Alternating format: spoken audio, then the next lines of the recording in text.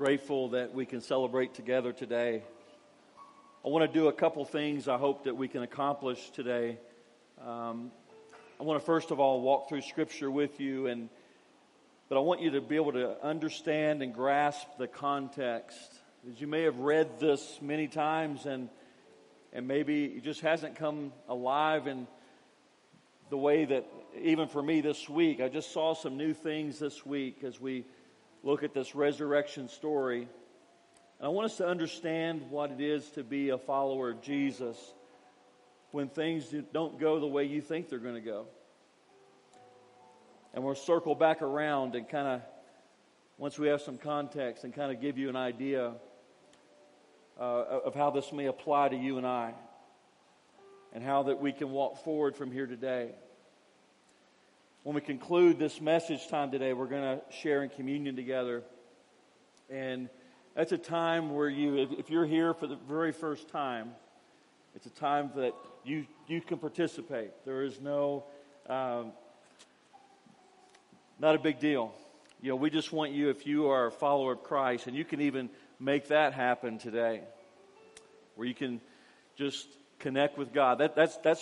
That's what it's all about. And that's what it's all about with Jesus, that He came and He gave His life, and on the third day He rose. And He rose so that we might have connection with the Father in this life and for eternity. And so you can do that even today. If you've drifted from faith, you can come back and come home today. Or you've never had faith, you've never had an experience. Well, that could happen for you even today. And we're going to try to help you consider that, because for me, there's no accident in how that we come together today. You perhaps were invited. Maybe you saw us on Facebook. You've been on vacation perhaps this week, and you come together today because you thought it might be a good idea to see what's happening at this Access Church and to see what it is to experience the resurrection and a celebration as a church. And so wherever you're at today, wherever that falls with you, I just want to say personally, I'm glad that you're here. I'm glad that you've taken time from your schedule to be here. I want to begin this morning. We've called this Easter Matters because it does matter. It matters to each of us here individually. And I want you to consider that application this morning. Easter Matters. And we're going to pick up in Mark chapter 16 and verse 1.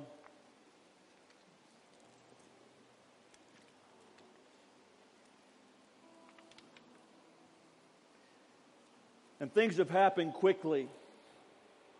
Things have happened so quickly. And I will begin reading here in verse 1. When the Sabbath was over, Mary Magdalene, Mary the mother of James, and Salome brought spices so that they might go to anoint Jesus' body. And what has happened is that things went so quickly. They were having supper and then went to the garden, and then Jesus is taken. And for some, they hear about it Friday morning that Jesus has been taken and He is on trial and He's answering questions. And then by the afternoon, He's on the cross, and by the evening, He's passed. And things have happened so quickly that there was no opportunity, there was no advance warning to be able to anoint His body. And so that's what's happening here. And in verse 2 of Mark 16, they were on their way to the tomb, and they asked each other, who will roll the stone away from the entrance of the tomb, because it's been sealed and it's heavy, and who will do that? But when they looked up, they saw that the stone, which was very large, had been rolled away.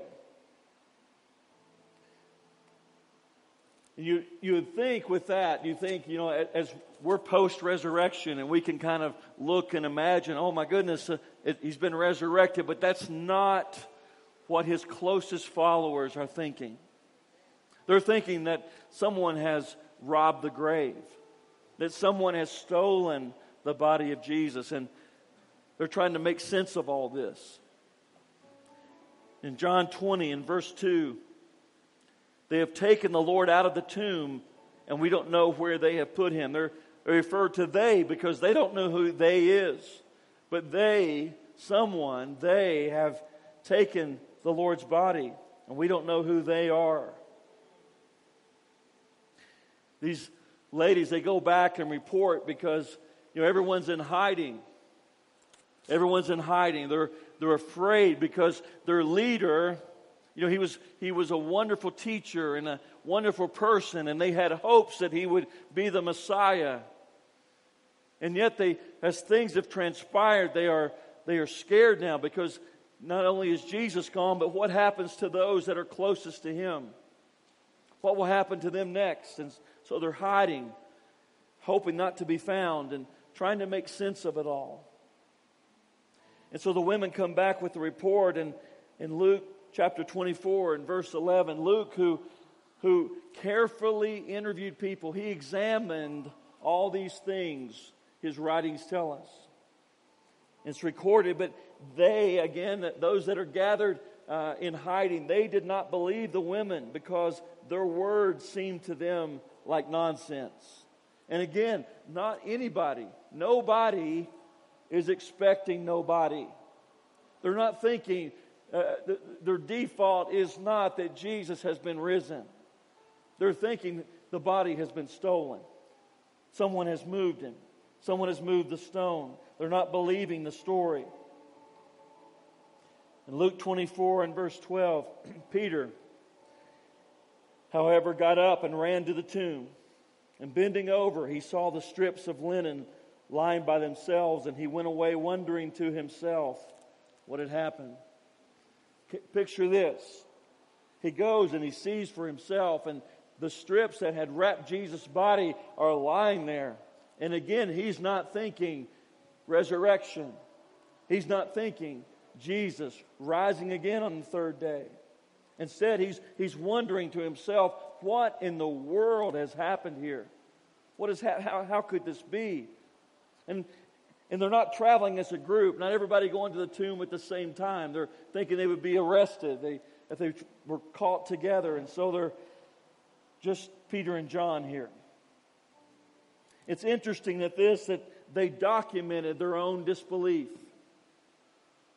Why would you do that? If I were writing a story about myself, and I'd want to write the good stuff.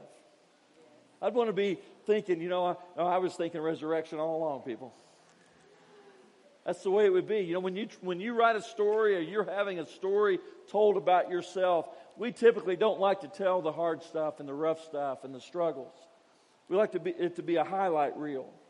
But it's interesting here that all these that are gathered, all these that are closest to Jesus, they document their own disbelief. They're tracking here. Then in John chapter 20 and verse 19, on the evening of that first day of the week, when the disciples were together with the doors locked for fear of the Jewish leaders. Again, they have gathered together. The doors are locked.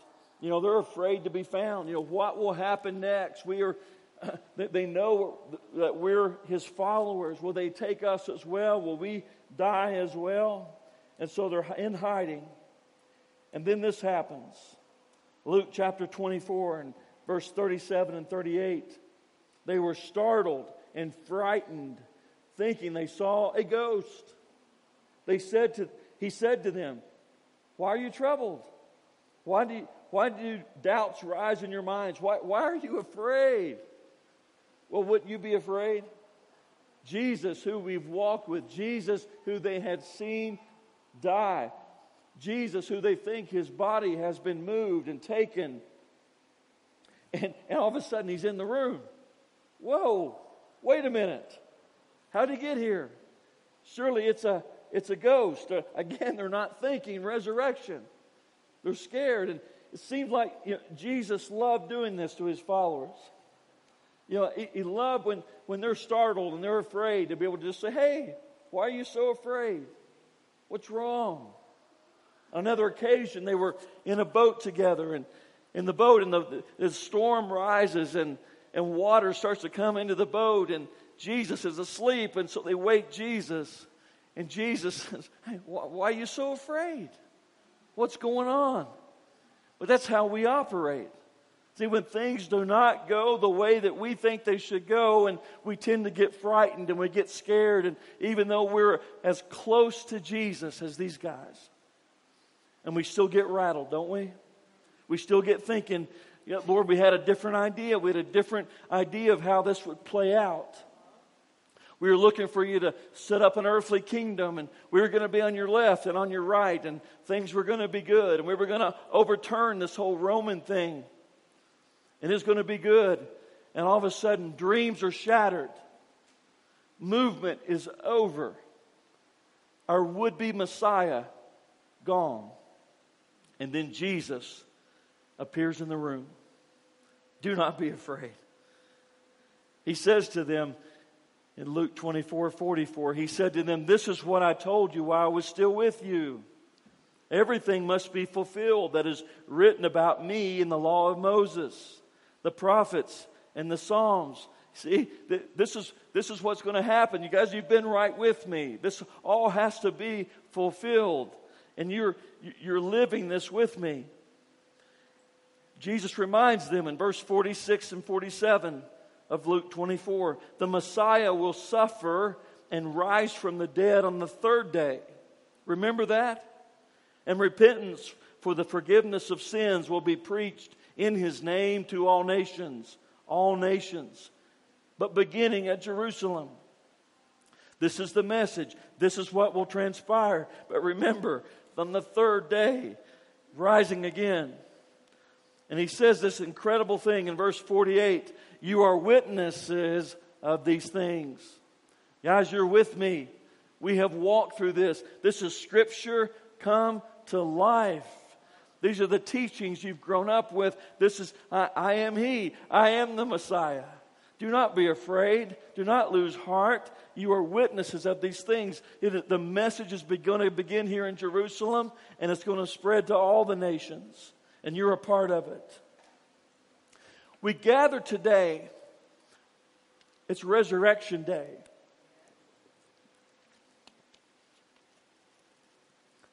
It's an event that changed the world. And yes, this is recorded in Scripture. And also testimony.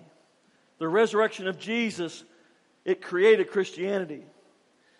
Before there was Scripture, New Testament that we have the benefit of. For like 400 years, there was a story that being told. There was eyewitness accounts. There was testimony. There was historical evidence of these things. And it is the testimony. You look at Matthew and Mark as they record and tell of this. There's Luke, who examined all these things and captured eyewitness accounts. John, James, a half-brother of Jesus. He tells the story. He tells the testimony. I've got some brothers.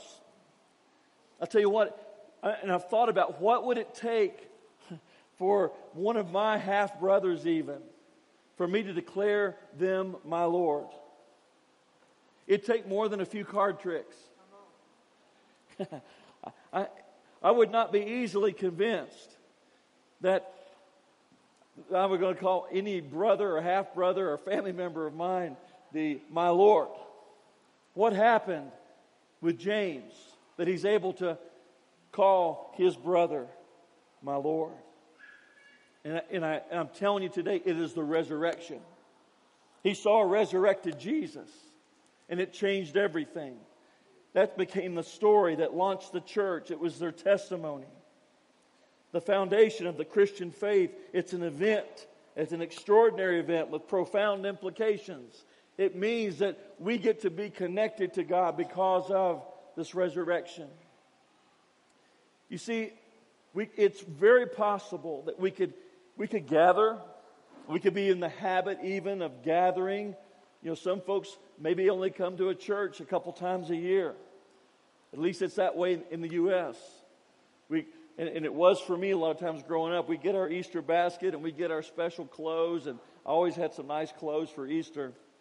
And we would take some photos, and we we would gather some eggs and we'd have some candy, and then maybe we wouldn't go to church again for a while. It might be Christmas again. But that's the reality of the story. And it's very possible as we talk about resurrection and as we talk about Easter that it could be something that we've heard so many times that it hasn't really connected with us on a personal basis, or what that involves and what that implies. I want it to be more than that for you today. I want the resurrection to mean something personal to you today. I want you to be able to identify and say, yes, that is my resurrected Lord. That is my Jesus. I walk with Him and talk with Him, and He changes my life and changes my direction. The testimony of Peter, as he records in 1 Peter chapter 1 and verse 3, he says, "Praise be to the God and Father of our Lord Jesus Christ." His testimony, his writing is that God is the Father of this Jesus. He is our Lord. He goes on and he speaks of what David just sang about. In 1 Peter 1:3, in His great mercy, He has given us new birth into a living hope. That's a noun. He is our living hope through the resurrection of Jesus Christ from the dead. It's a resurrection story. That's what He told. That's what He told wherever He would go. That Jesus indeed, yes, He died, but He rose again. He is alive. That became their story, and that became what changed everything. You see, Peter, yes, he was invited by Jesus to come follow Him, and he believed.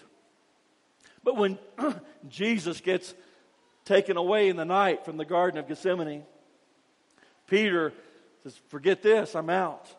And he runs and he hides because it is a surprise. It is not what they saw coming. And so he believes and then he unbelieves. This can't be it. And then he's questioned by a middle school girl. And it ain't no way. I don't know the guy. I don't know him. He continues in his unbelief. But then sees a resurrected Jesus. And the story changes. He believes. He believes again. And history would tell us that Peter goes on to tell his story and tell his testimony and is eventually crucified himself. But history would tell us that Peter said, I'm not worthy to be crucified in the same way as my Lord, so I'll be crucified upside down, thank you. How does he go from being intimidated by a middle school girl to laying down his life and saying that there is no way I'm renouncing this story? Jesus indeed rose on the third day. How is that? And that's what I'm telling you today. The resurrection became so real to these folks. They went from scared and afraid to, I'm going to face life and I'm going to face every life challenge walking with Jesus. And they did not have it easy. Many martyred for their faith. What changed? And I tell you today, it's because they saw a resurrected Jesus. They saw Him come to life. It became personal and it became their story. And it's what launched the church. Peter goes on in verse 4. He says, an inheritance that can never perish, spoil, or fade. It is our inheritance. It is what is available to us. We can follow Christ and we have an inheritance that is beyond this life. And the inheritance is kept in heaven for you, Peter says. And this is one who grew up and there was not a lot of talk about heaven in the scripture that he grew up with. He heard Jesus, though, talk about heaven. He heard Jesus talk about preparing a place in the future and that He was coming back again. And he's now able to talk, and part of his testimony is about heaven. In verse 6, all of this you greatly rejoice, though now for a little while you may have had to suffer grief and all kinds of trials. You know, it's okay. See, following Jesus, and I'm going to identify with this too. See, following Jesus, it's not meant that everything is going to be just easy now.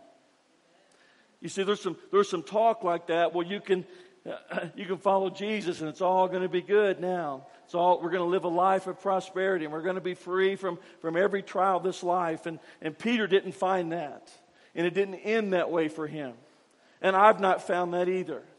But what I have found is that following Jesus has made my life better and made me better at life. It has changed my life. It has changed my family. It has changed my legacy because of following Jesus. That is what it is. And that is the reality, the simplicity, the authenticity of following Jesus, is that you will find Him active in your life and trying to lead you and trying to help you build your life on a foundation that is solid. That is following Jesus.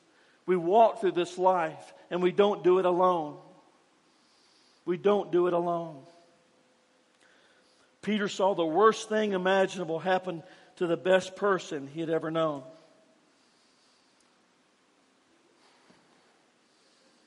In verse 18, for you know that it was not with perishable things such as silver or gold that you were redeemed, but with the precious blood of Christ, a lamb without blemish or defect. See, it took a perfect lamb of God. As John the Baptist was baptizing and he looked in the distance and he saw Jesus coming. He said, behold, the Lamb of God who takes away the sins of the world. See, it required a perfect sacrifice because you and I are not going to be perfect. You and I are going to walk through this life and we're going to endure some hardships and endure some trials and navigate life and do the best that we can. And we need a perfect sacrifice to bridge that gap between us and God so that we can connect. God wants us connected to Him. God wants us walking with Him. And it required the sacrifice of His only Son. Here's how we know that God is for us. Because Jesus died for us. Not because things always work out for us. I want you to think about that. Because don't be sucked into this, that what I described a moment ago, that it's all going to work out for you. It's all going to be peachy. Because then you get disappointed. You get disappointed when you don't get that job. You get disappointed when someone hurts you. You get disappointed when there's an illness. You get disappointed when life just doesn't unfold the way that you thought. God is for us because Jesus died for us. See, in my mind and in my math, I don't need anything else. I don't need anything else. I want to walk with Him, with His help, every day of my life as long as I live on this earth, whatever time that is. Because this is not my home. It is not your home. Do not invest too much in this life and in this world. Your life is to be a witness. Here's the thing. God is personal. Suffering is not evidence of God's absence. Jesus, our Savior, suffered. That's how we have a Savior. It took His body to be broken, His blood to be shed, that we might have forgiveness of sin and that we might have communion with the Father. Suffering was part of the walk of His closest companions. But God is personal and God is not absent. Heaven is real. Forgiveness is available. And you are loved by God. You. It's personal.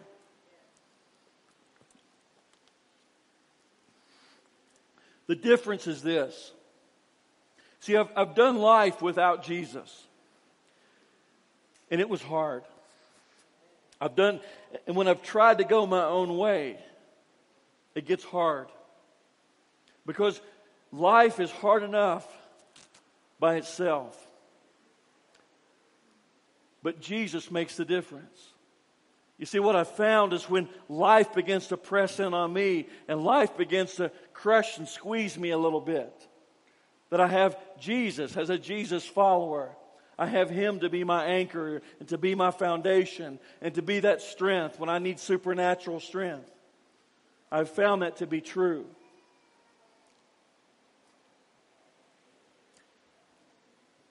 I look around the room and I'm reminded in recent history even of walking with Jesus and even asking myself, Lord, why?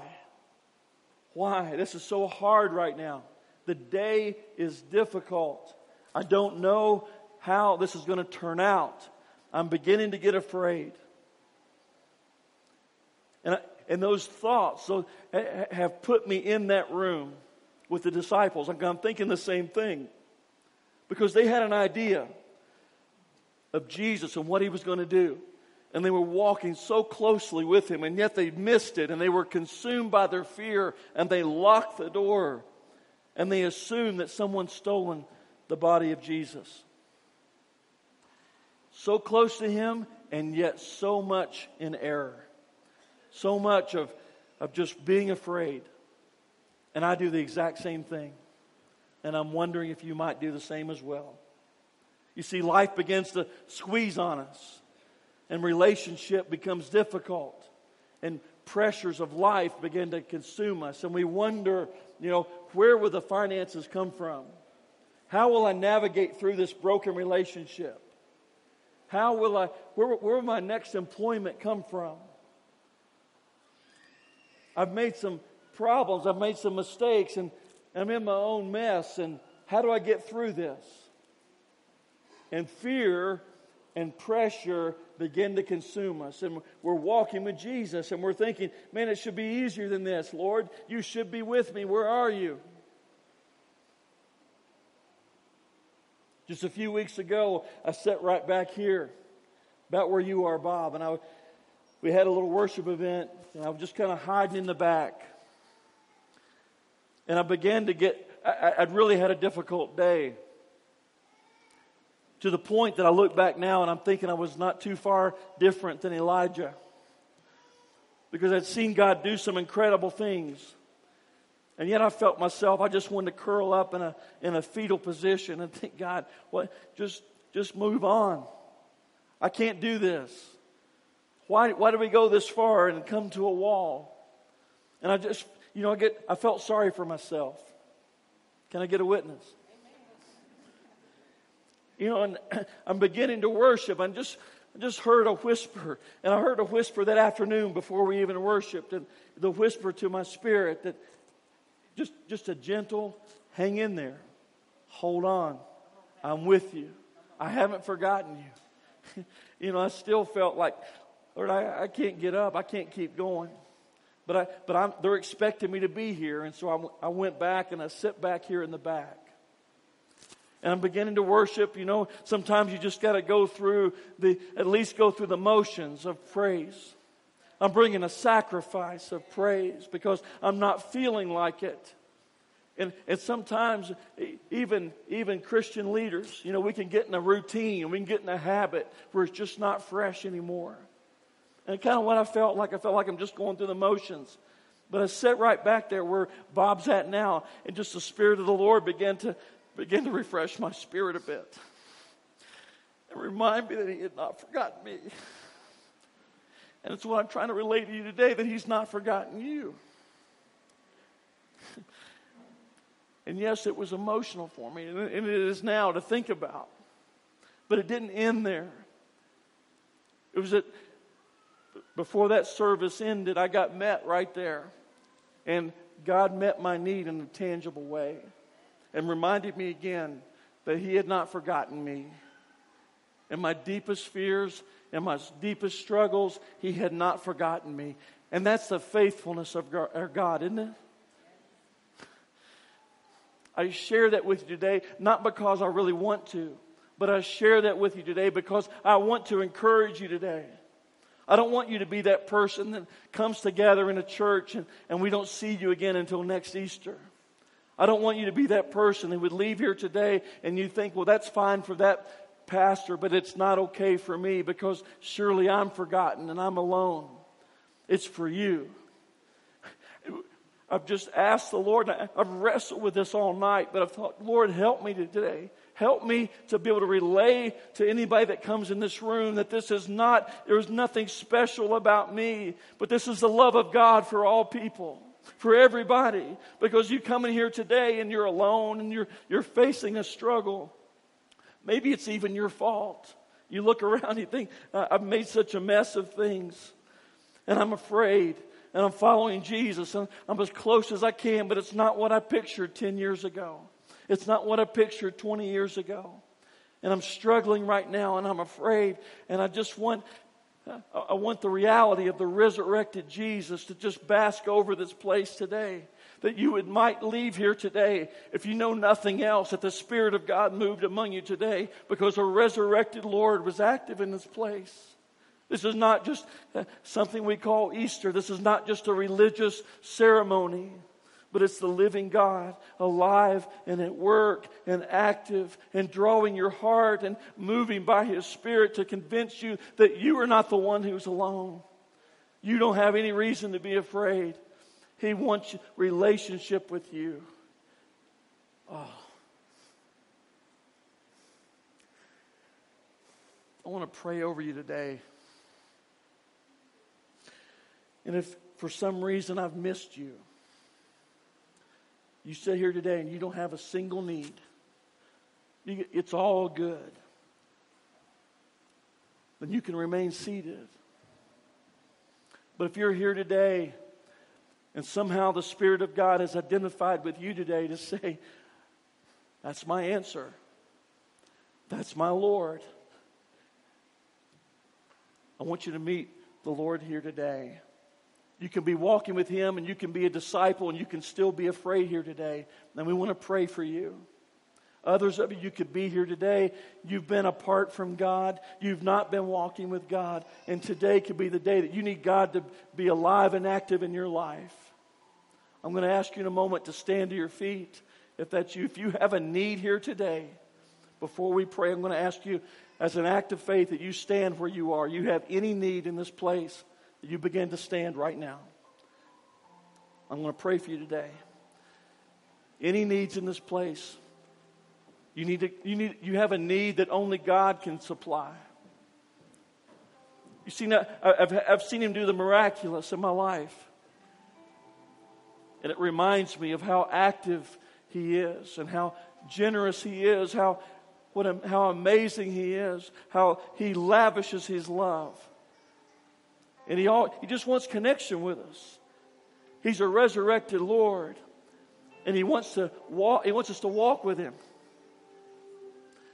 Any need in this place, stand. Lord Jesus, I thank You today for Your sweet holy presence.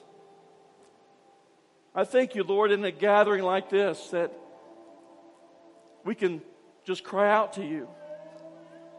And I pray, God, as people have stood all around this room, God, they're in need. They have a need that only You can supply.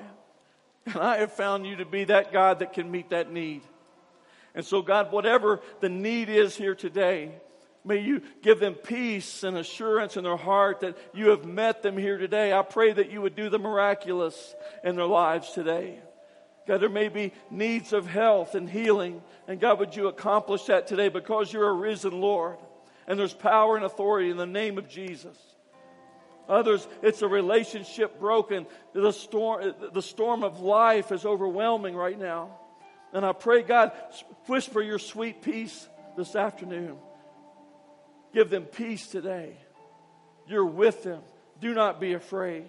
In Jesus' name.